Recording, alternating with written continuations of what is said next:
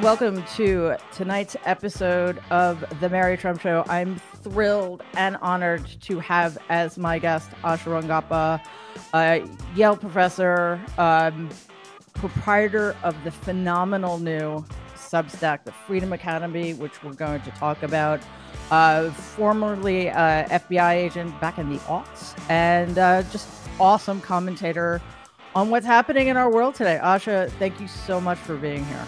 Thank you so much for having me. I'm super excited, and I'm obsessed with your first book. Oh, thank you. It was just fascinating. Like, I devoured it, and it was just like getting a peek into, like, I don't know, like it helped make everything make sense a little bit for a moment. And I still refer to it often. Oh, I really appreciate that. Yeah. Because it was, as you can imagine, not the easiest thing in the world to write. I can't, yeah, or to live with. But I think it was an incredibly useful contribution for the rest of us to kind of just understand what could be driving someone and what, like, just the magnitude of the damage that is really motivating a lot of the behavior. So thank you. Thank you. I mean, that's really kind of you. And it's actually quite a good segue because, you know, my book was mostly about how one person became not just so dangerous, but how he was allowed to inhabit a space in which he could be as dangerous as he is. But, you know, we're also living in a time when disinformation has become so weaponized, and it's spreading at an alarming rate because of how information has become siloed and because of social media, that it's, you know, and that brings me back to your Substack again. It's so important that people understand the mechanisms behind all of this. So if you could talk a little bit, I have so much to ask you, but I want to start with your Substack because it's sort of, and by the way, guys, for those of you who don't know, it's called the Freedom Academy, and it just started. You just had your first last week class, yes, released. So, you know, later on we could talk about the format of it, which I think is quite fascinating. But you know, you draw on history and journalism and psychology and law to discuss in an informed and useful way this world of disinformation in which we live. So if you could talk a little bit about the idea behind it, how it came to be, and what you hope it can accomplish. Yeah. So we'll have to rewind back to 2016. And do we have to? I know it always goes back to 2016. It's like, I'm sorry. I know no, it's PTSD. But could be worse. You know, as we were learning about Russia's interference in the election, and particularly the disinformation operation that it was running, I think most people, you know, it was kind of a new thing for the American public, really kind of getting their minds around what this is. Like, why does it matter? Who cares? Who cares if they were putting a bunch of memes on Facebook, you know? And because we've been so accustomed to think about national security threats as things that explode, you know, there has to be a bomb or it's an airplane, whatever. I had actually worked when I was in the FBI. I did counterintelligence investigations, and my cases mainly focused on foreign intelligence services conducting propaganda and disinformation operations. The FBI calls them perception management operations, and they're designed to basically alter and change Americans' opinions, attitudes, beliefs in ways that help that country. One thing that just sort of really came crashing down to me when all of that was happening in 2016 is when I was investigating these cases, it was, as you said, in the aughts, right before the internet and social media explosion. at the time I was kind of like, yeah, how bad is it? Like, so that whatever, they plant a story in a newspaper, who cares, compared to what we thought about as being really dangerous threats. And it suddenly just hit me that all the things that were, had been limiting factors back then were no longer there. In other words, now, these actors didn't even have to be in the United States. Like, they could be sitting in St. Petersburg. They simply drop it into a social media platform. It spreads within hours to millions of people. And it's become a cheaper and faster and far more effective tactic compared to what it used to be. And that we have been sitting around and we don't even know it. What I've seen happen over the last 5 years is that domestic actors have realized this is cheap and easy and effective, and we can use this too. So I started teaching a class at Yale in the fall of 2018. I called it Russian Intelligence, Information Warfare, and Social Media. And I've been teaching it every fall since. And it's just, I really have to revamp the syllabus every year because it's just, there's so much to keep up with. And that's really the background on it. And what I realized also is it's a very difficult topic to really get your mind around because of what you mentioned, that it encompasses so many different disciplines and types of expertise. You kind of have to just come at it from a lot of different angles because there's so many things intersecting at the same time. Yeah. And the other thing is that makes it difficult to convey to people is that it isn't, I mean, we are still, of course, in danger of our foreign enemies. That will always be the case. But it's our domestic enemies who are getting the most mileage out of these tactics, it seems to me, at the moment. And, we see this in what the Republican Party embraces in terms of the big lie and normalizing, if not valorizing, January 6th insurrectionists. And we also see it in the rise of stochastic terrorism. And one of the things that is actually fairly shocking to me is that the media continue to fail so badly. Mm-hmm. So given that educating people is I think our most powerful weapon, what do we do? And this is where we have so much going against us. I mean, there's so many headwinds, and the people who most need to be educated are probably the people who are the hardest to reach. Yes, I think that there's so much to unpack there, but let me start with. Sorry, my goal is to make it as difficult as possible for people. So I asked 7,000 part questions. Yeah, no, it's great. And I wanted to just mention, because you mentioned January 6th. I mean, we need to understand January 6th as the culmination of a domestic disinformation operation. I mean, that's what it was, right? Yep. And I think that it brought home to people that this can be dangerous. And even though words in and of themselves, it's invisible or whatever, once you hack people's brains, actually it does manifest in real life, and it can be deadly and destructive.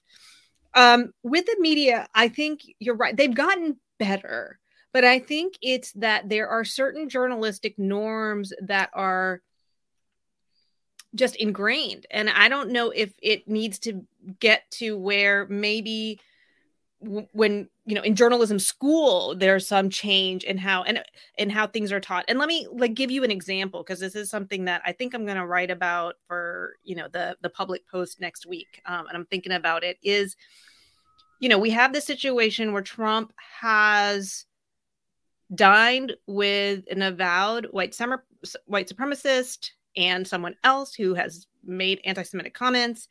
And the questions that are asked are essentially, what's your explanation for this? There's they're asking him to respond and give, his reasons for doing it. And there's the implicit assumption there is that some explanation, there is an explanation in the universe that would then make it okay.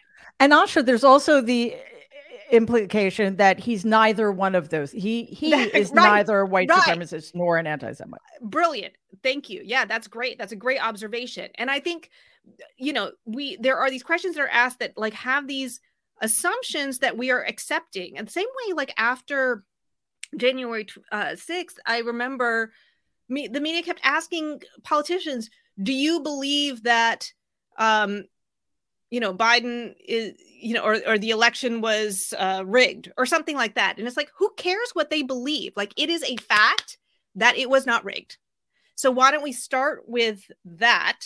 Like, why can you not accept the outcome of the election? Like, that's a different way of phrasing it, because that starts from the premise that the problem is with them, Yeah. And so I think that we need to just think about how we frame things. And when I say we, like the media needs to think about how they frame things. How are they approaching their questions, and what are they assuming? Because with someone like Trump, who is a pathological liar, why would I'm not, I said on Twitter, like, why are we going through this kabuki dance of trying to parse his responses as though any of them would matter? He is a non-credible source. So who cares?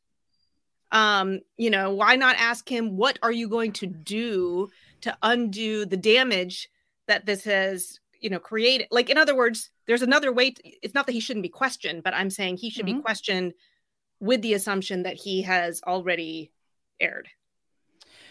Wouldn't that be nice? Yeah. Because, that also just adds to the larger problem, which is that, so we have on the one hand, the people who buy into the disinformation.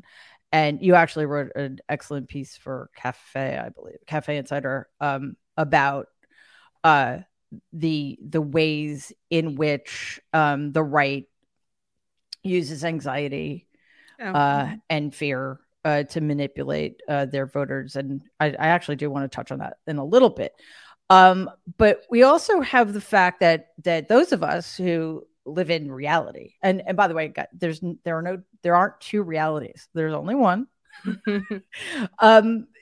We come to feel demoralized because the systems and the institutions we have faith in are failing in some regards, failing us, failing themselves, because they're playing by rules that don't exist anymore. And they're not holding accountable the people who need to be held accountable in order for our institutions and systems to become strong again. Obviously, Donald is the most obvious example of getting away with decades worth of crimes to this day. But then we also have Garland's failure to follow up on Mueller's failures, the fact that we have this whole slew of people like Matt Gaetz and Jared Kushner who get away with everything, while their associates who are outside of the inner circle maybe get indicted and convicted. So, and that's where I think one of the reasons one of the many reasons your Substack is so valuable is because it kind of helps people who are connected become more educated about what's going on. But again, though, it kind of comes back to this idea that we continue to be engaged in asymmetrical warfare. Mm-hmm. That's right. And that's why it's really important to understand the tactics, right? Like, how is this happening? Like, what, getting in an argument with someone over what CRT is and isn't is just useless. That's not, and actually that is feeding into the whole purpose of that campaign, right? Mm-hmm. Rather, why not understand what is being done right now psychologically, right? And you're a psychologist, and we can, I would love to hear your take on it. This is using a shortcut slogan to encompass a whole slew of very complicated and nuanced topics in order to hijack people to not talk about or discuss those nuances and complexity, but instead to be reductionist and make it into a culture war debate. So it's kind of just reducing people's critical thinking skills. It is reframing a debate in a way where, the adversary is engaging on your terms and your assumptions. And, I feel like I want a forum where we can break that down. Yeah. Rather than just get in the same tired conversation about, what CRT is or isn't, or is it taught in schools or not? I mean, we know the answers to this, but that's not the real point here of what's happening. And Asha, it's also these issues are quite complex, but the media in the instance of CRT, for example, and specifically as in regards to Glenn Youngkin's campaign for governor in Virginia, they just missed the mark entirely, because not because it's too complex to make people understand, which it is certainly in the context of an article or a 5-minute hit on TV, but because they shy away from using direct language. Yes. The fact that Youngkin got away in that campaign without being called a racist once by anybody, is part of how we get here. And, you wrote, I think it was your piece a couple of pieces ago in your Substack about information asymmetry. Yes. And how that also gets exploited, yes, especially when we leave these vacuums unfilled. Can you talk a little bit about that? Because it's fascinating. Yeah. I think if you think of the information space as a battlefield, right, and you have a narrative that is out there, you have to have a counter narrative, or you have to have a way of pushing back or getting out in front of it or something. And if you don't, then you've basically ceded the space to your adversary. Now, this is especially important when you have a highly organized communications machine, right? One thing that you see with the right and with the Republican Party is they are incredibly unified in their messaging. You will see the same talking points from all different directions, marching in lockstep.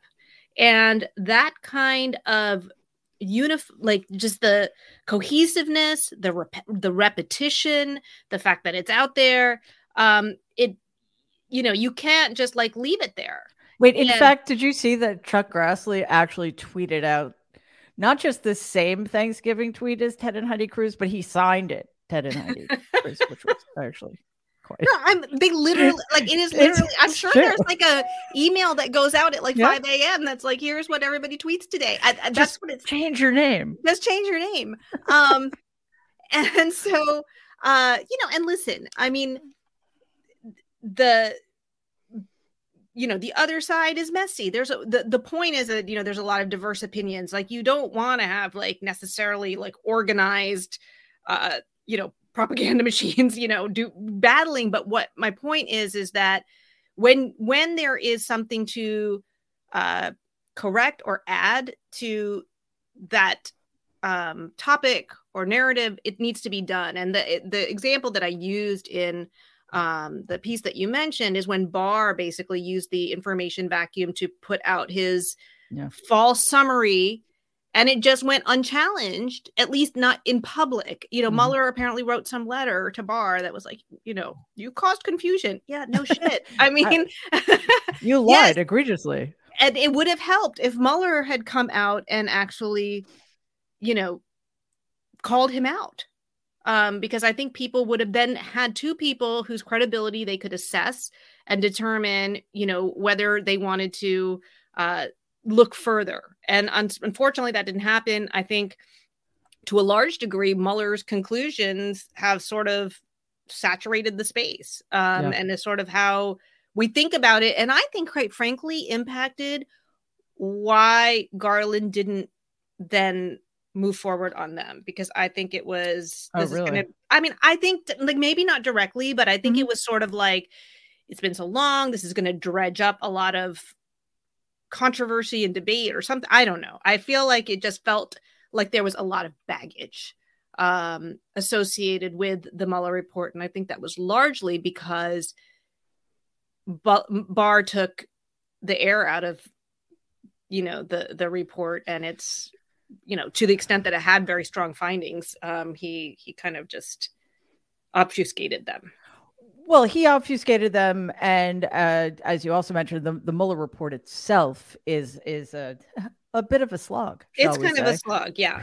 And there's there have, of course, you were involved in this at Just Security, and there have been other people who kind of give us more user-friendly versions of it, certainly. But, when they're not coming from the guy whose name is on the report, guess what? We've just been visited. Sorry, Kitty. I apologize. I wouldn't be as concerned. It's the bird, and I just had to make sure he gets less. As I think I told you offline, he gets a little jealous when I'm on Zoom. Oh yeah, you did say that. That's and really that can make him do all sorts of things to get attention. Hi, anyway, what's his name? Sebastian. This is Asha. Hi, Sebastian. Okay. Just have to be careful he doesn't step on the wrong key. Anyway, luckily people are used to the menagerie by now. Although I was thinking the other day, remember like before COVID, that if this had ever happened, yes, it would have just been horrifying. It would have stopped the whole thing, and oh my God. Yeah, now people are like, where's the pet? Where's the cat? Yeah.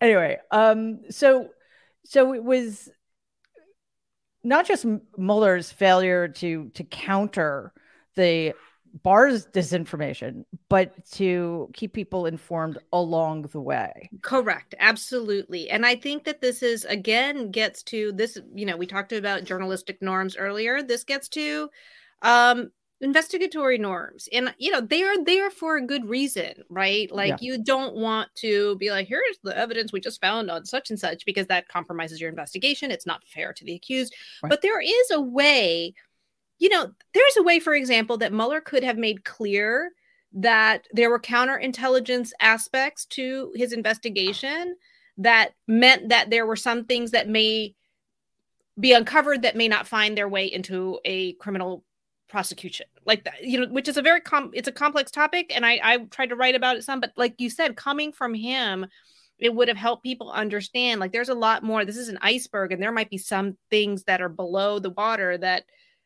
is being uncovered that may not be a part of a criminal, indictment. Things like that, educating people.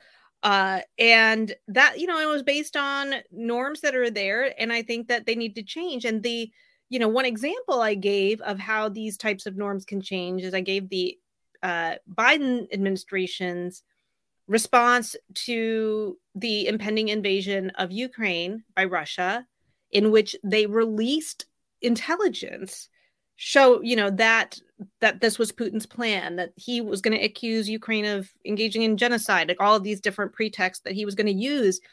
And in doing that pre-bunking, as it's been called since, was very effective in not allowing Putin's disinformation campaigns to get traction, in essentially unifying world opinion against what he was doing, and really rendering Putin's position much less effective. And I think that there's a lesson to be learned from that, because normally, an administration would not do that. They would hold that intelligence very close to the chest and be sitting on it, knowing what was going to happen, but not releasing it to the public. And they did not do that. They decided to actually engage in that space. And what that example reminds us is how unusual that kind of step is, and how the left in particular continues to play by rules that don't exist anymore, or continues to play by rules that constantly put it, not just the left, but like anybody who cares about norms, anybody who cares about doing the right thing, is ceding valuable territory because they're allowing the narrative to be written by people who don't give a shit about norms or playing by rules. I would go even further and say that they're undermining the very principles that these norms are there ostensibly to protect and promote, right? You have in some ways the paradigm has shifted, and now you have to kind of overcompensate in some ways to recalibrate the whole thing, and not be afraid to do that. And I think also the other piece, we talked a little bit about how there's all these different angles to disinformation. Part of the inability to do this is a very naive view of the information space. Like, we operate on this whole marketplace of ideas paradigm, and it's this idea that that consumers are critical thinkers. All ideas, are there. The best ones are going to rise to the top. The bad ones are going to be discarded. And that in a free society, this is how we can operate. And that is a nice model unless you have a technology that artificially amplifies and pushes out and oversaturates certain, ideas. Yeah. Right. That's the problem, is that people can't critically evaluate it because it's coming too fast. It's too much. And it's like if you had a securities market where companies where the valuations were not accurate, you wouldn't know where to invest your stock.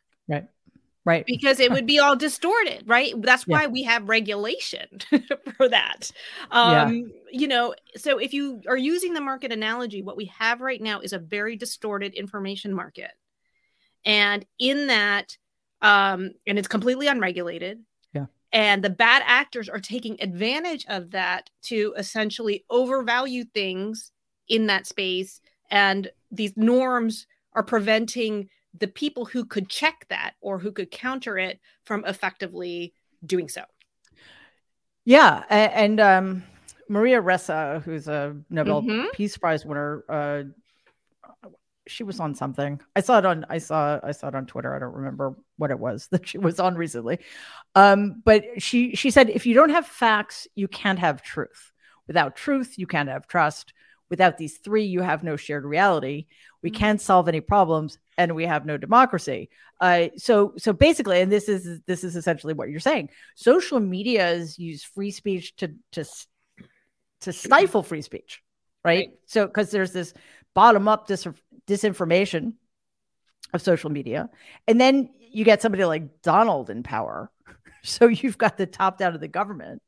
And then you've got bots, and then you've got artificial. You got people. That's right. It's not even people.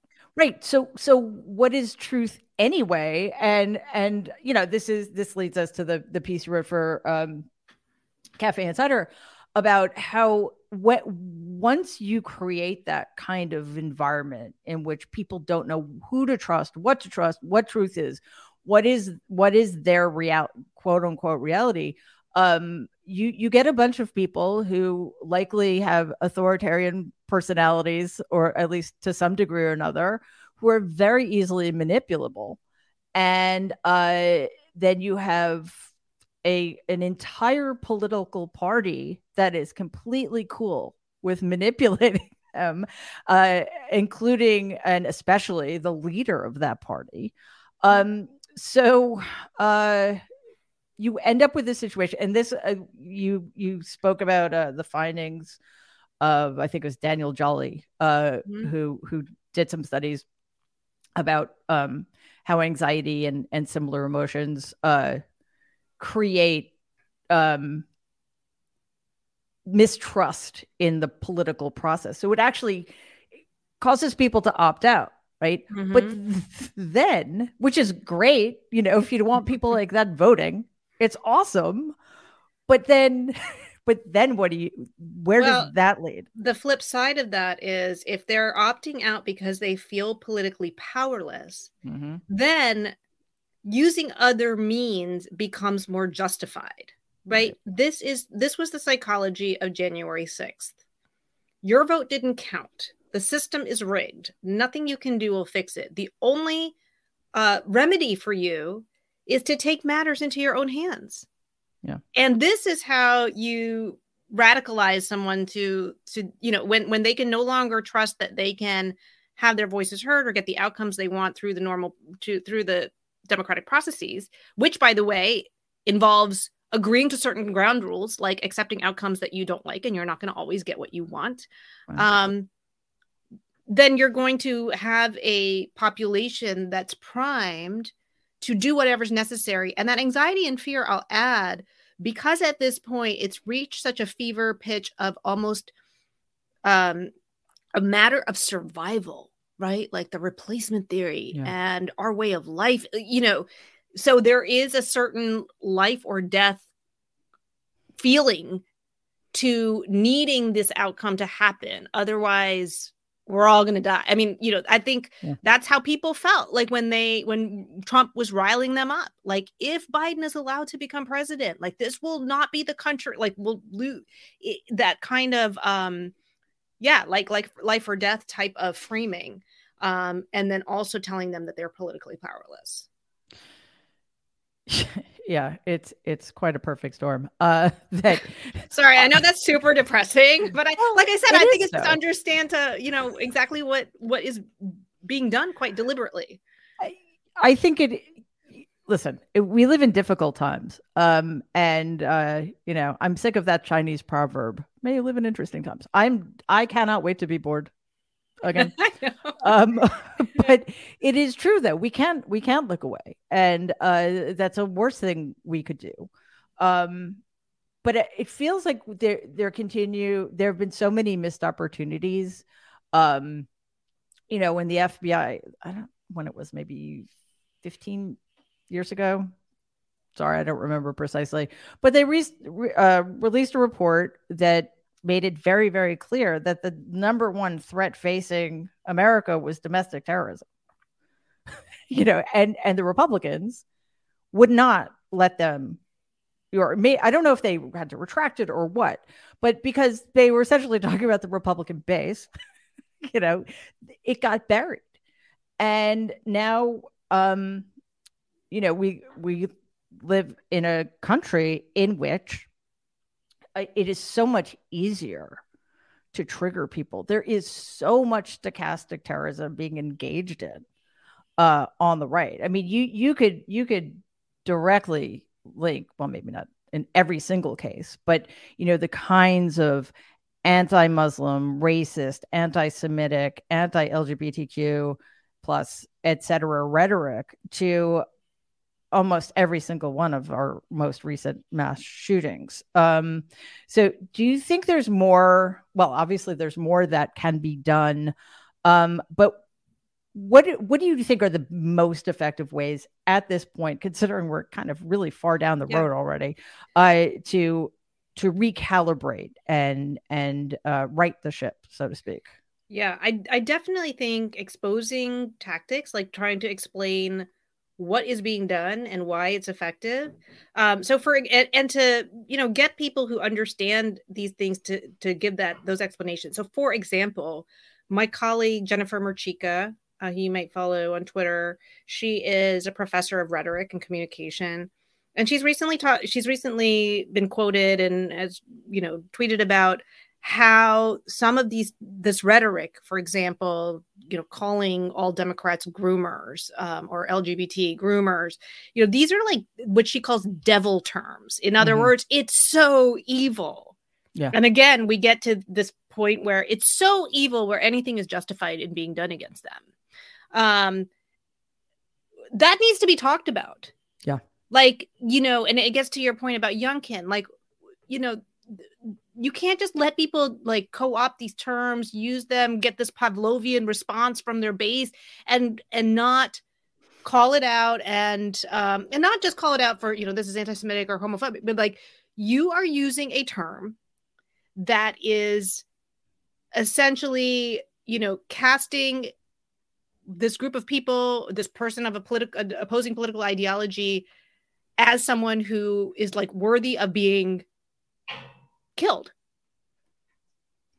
Yeah. And justified in being killed. Like, that's what you're doing. And then, start the conversation from there. But that's not what's done. It's like, why do you, it's just these anodyne questions and framing.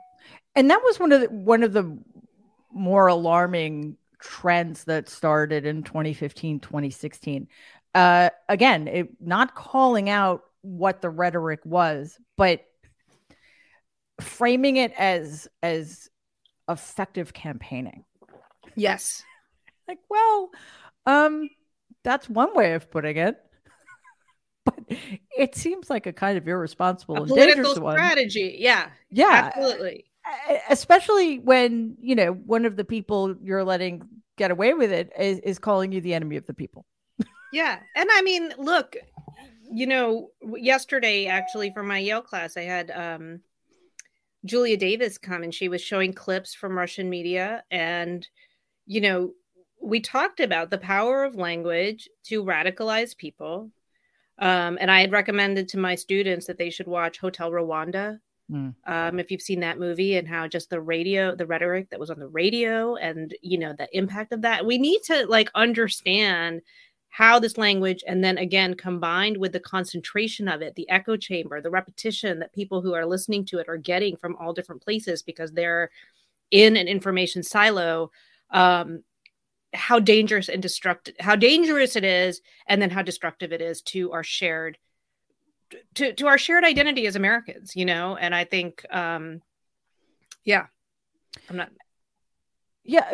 Well, do you think that those failures are part of why the urgency behind wanting some kind of accountability for something is so it feels desperate almost, please, Merrick Garland, please, somebody, whether it's Letitia James or Fonnie Willis or somebody, please, Robbie Kaplan, just people who believe in these principles want to feel vindicated that these institutions and principles are still effective and matter, right? I mean, it is hard to fight apathy and disengagement when you're bombarded with this shit, right? Yeah. And so in that way, I think the midterms were actually good. Yeah. Because I think they were a repudiation of some of this stuff. I think, it made people feel validated in staying true to, certain principles. I think many people voted on principle and transcended party ideology. I think that's how you got a lot of these victories. We didn't have actually a lot of election denialism after it, unless I missed something. I mean, just Carrie Lake, who's just Carrie Lake, right? So I think in some ways, we need those. We need those victories, right? We need those vindications that our institutions and our processes matter. That we have these shared values. And I think that's why the justice system is going to be important, that the rule of law is vindicated as well. I feel like it will be. I think people have been jaded and disappointed by the Mueller investigation. I think there were a lot of important distinctions there that won't be the case. Does it mean that Trump, if he's indicted, that he'll be convicted? I don't know. You never know what a jury's going to do. But I think we need to, hope for the process to go through all the way to the end. He does keep confessing to his crimes, so that should count for something. But again, though, Asha, I think it feels very, and I use the word dangerous far more often than I would like, but it's also usually the appropriate word. It feels very dangerous to have allowed this person, who is a traitor to this country, who incited an insurrection against his own government, who stole, we know this, he stole thousands of top secret, highly sensitive documents and potentially endangered the lives of Americans and American allies. We know all of these things, and yet he was allowed to declare his candidacy for the 2024 election. Yeah. That can't be good, no matter what happens. No. And I think the one thing that disappoints me, but I guess if that's the check, it's the check, is it seems like the one thing that gets people off the Trump train is losing elections. So maybe my hope is that at this point, there's enough people that are going to be okay with him getting arrested and indicted and ended up in jail because he'll be out of the picture.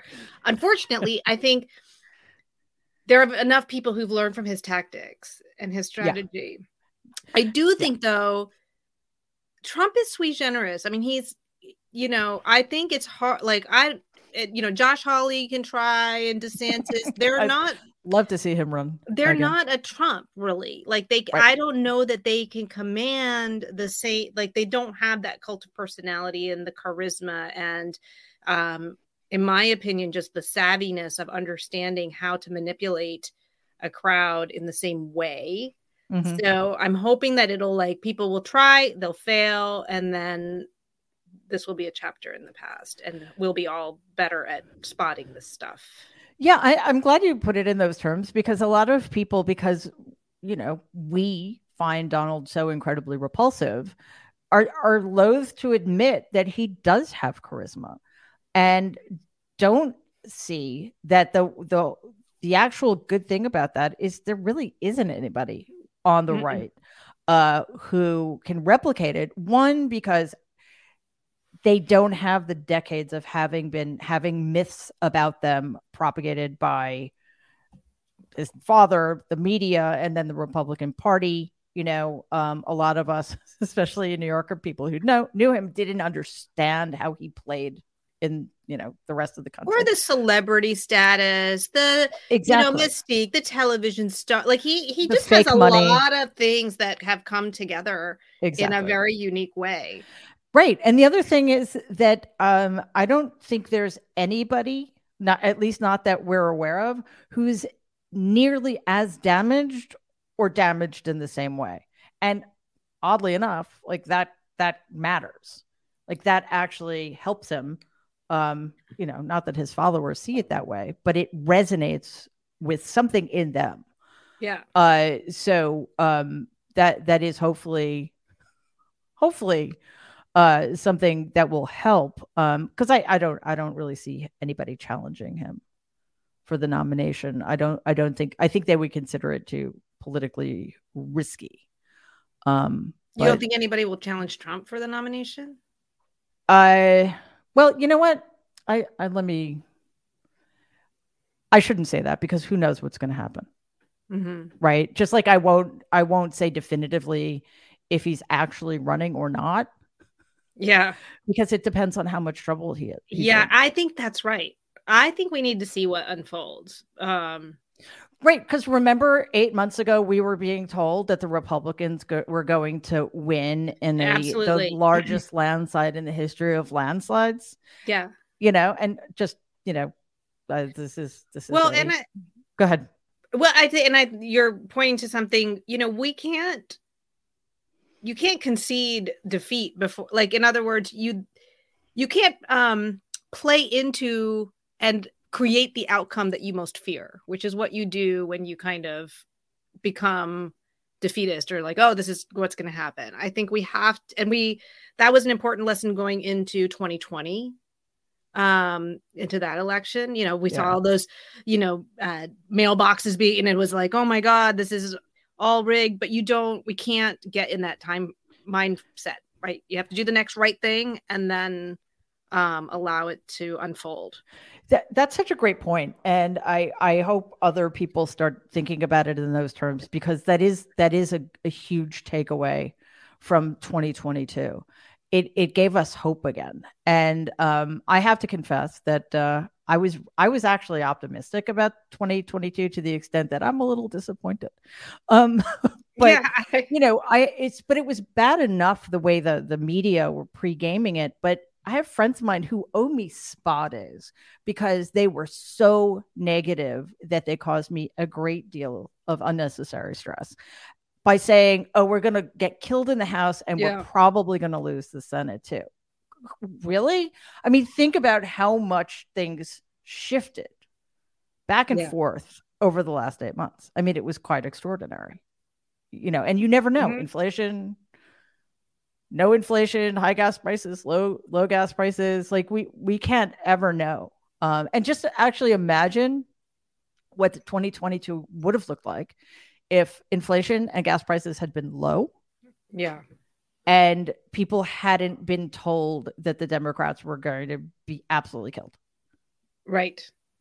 So I think that is just a crucially. And another reason to have hope going into 2024 is that these election deniers who are all running for important positions that could have affected significantly the 2024 election were defeated. So the integrity of our system is intact. And I think it's really, we have to believe that it's going to work. A great movie, by the way, that I was telling my students about, you want to talk about like being in a powerless situation or kind of an uphill battle. There's a movie called No. This is about the Chilean dictatorship and when the opposition had to create a coalition to vote out Pinochet. It's a fabulous movie, but it's basically about how they had to get out the vote to get people to believe that, because it's like a 17-year dictatorship. People are like, why am I going to go vote with, this is going to be a completely rigged election. The message, what had to be a positive, hopeful one. And that was what not only unified the opposition, but it got people to, got people mobilized. And I think that that's really important, that we can't have doom and gloom talk. You have to be realistic about what the problems and issues are. But I think, we're all going to die, who cares, is not a good frame of mind to be in. Well, it also gets people not to vote. Yes. So let's let the right have that as one of their tactics, just demoralize and frighten people. Right. Well, no, we can't say that because it leads to violence. That leads to political violence. Other than that, though, it's a bit of a conundrum. But there is a lot to be positive about, and hopefully we'll get to the point where we can fix what's broken in a way we can't now, the filibuster, the electoral college, et cetera, that keeps America from being an actual democracy. But there's also just the idea that I think people, not everybody, but a lot of people really did start to think, maybe for the first time ever, what it means to live in a democracy and what it would mean not to. Yeah. And I do think that the election being framed, at least in part in that way, that this is an election, a choice between democracy and autocracy, was effective in getting people to think about it in those terms, like beyond, some policy thing that they care about, but to think about it as an existential threat. And I think that we have to give credit to, people in the public spotlight and leaders, like people like Liz Cheney, for really bringing that message, or echoing that message across party lines. Yes, credit where credit is due. You may not. Well, no, I think it was vitally important. We'll just leave aside the other few billion problems I have with her. Yeah. No, but that's enough. Okay. But it's. You know what? And we can go back to arguing about that as soon as she runs for president in 2024, probably. Exactly. Oh my God, Asha, which would be great, actually. It would be fascinating. Yeah, I think it would be really fascinating. Because partially because a lot of people who really only started paying attention to her, when she was on the January 6th committee, or because she was on January 6th committee, we'll get a taste of some of what she's really about outside of that. But also because it will be a blast to see what the Republicans do. I was going to say, she'll siphon off votes from the people who, just can't bring themselves to vote for a Democrat. Well, fine, vote for Liz Cheney. And that's right. I wish she were running for Senate in Georgia. She'll be the Ross Perot of 2024. I'm not a fan of Ross Perot either, but that's okay. You got it. We've got Bill Clinton. It's actually he got the job. Ralph Nader's the one that was the problem. Yeah, was the problematic one. Yeah. But Asha, I could talk to you for several hours, but we're almost out of time. So I did want to give you a chance to talk. I mean, I think we talked a fair amount about the substance of Freedom Academy, but if you could explain to people how it works, because it's not a newsletter, guys. It's not like, like anybody like me could have a newsletter on Substack, but you came up with something that's unique, I think, in that space, and it would be great if you could tell. So I decided to frame my Substack as basically a course. I have taken from what I teach at Yale to just a few students every year, and broken it down into little tidbits that I'm gonna make into a quote unquote lesson every week, and people can subscribe and kind of do this on an ongoing basis, and we'll tackle all of these different disciplines and authors, and I'm want to bring in some guest speakers and the things that I would do in a classroom. And I think hopefully people will feel empowered as individuals to confront this threat. And for people who don't want to take quote unquote the course, there's also free content like other people's Substacks, and I hope that people will just check it out. Well, from what I've seen thus far, it's excellent. It's so well put together, so well thought out. Thank you. So I'll keep promoting it here, and I really appreciate it. No, listen, I know Substack can be tough, especially if, like, some people, I'm not mentioning any names at all, you kind of fall behind with it. So, but that's the stressful part. That's the part where that is like you've got a syllabus though, which is one of the brilliant aspects of this. It's like you have your roadmap. I do. That's really why cool. I had to have something like that, because I was like, otherwise I'm going to be doomed with this thing. So well, maybe not doomed, but yeah, it's a little easier. And also, please have lots of pictures of the kitten, because I will. We Substackers like that kind of thing. Okay, good. Anyway, Asha Rangappa, this was such a pleasure for me. So great, finally, to meet you, and thank you for beyond the Substack and your teaching, all of your contributions over the years. I've admired your work for a really long time. So and I know it's not easy in this environment. So thank you, and keep it up. I appreciate it. Thanks so much, Mary. All right, thanks. Take care.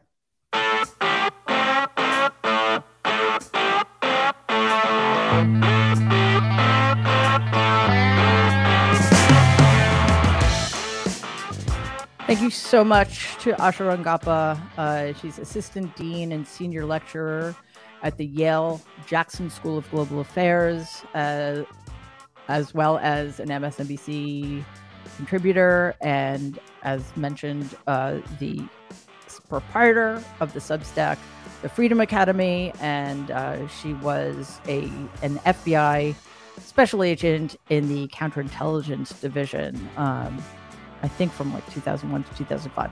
So her perspectives are fascinating, and her work is excellent. So thank you to Asha. Thanks to all of you, of course, for being here. As always, we will be back, the Nerds and I, on Tuesday at 12 p.m. Eastern, 9 a.m. Pacific at youtube.com/Politicon.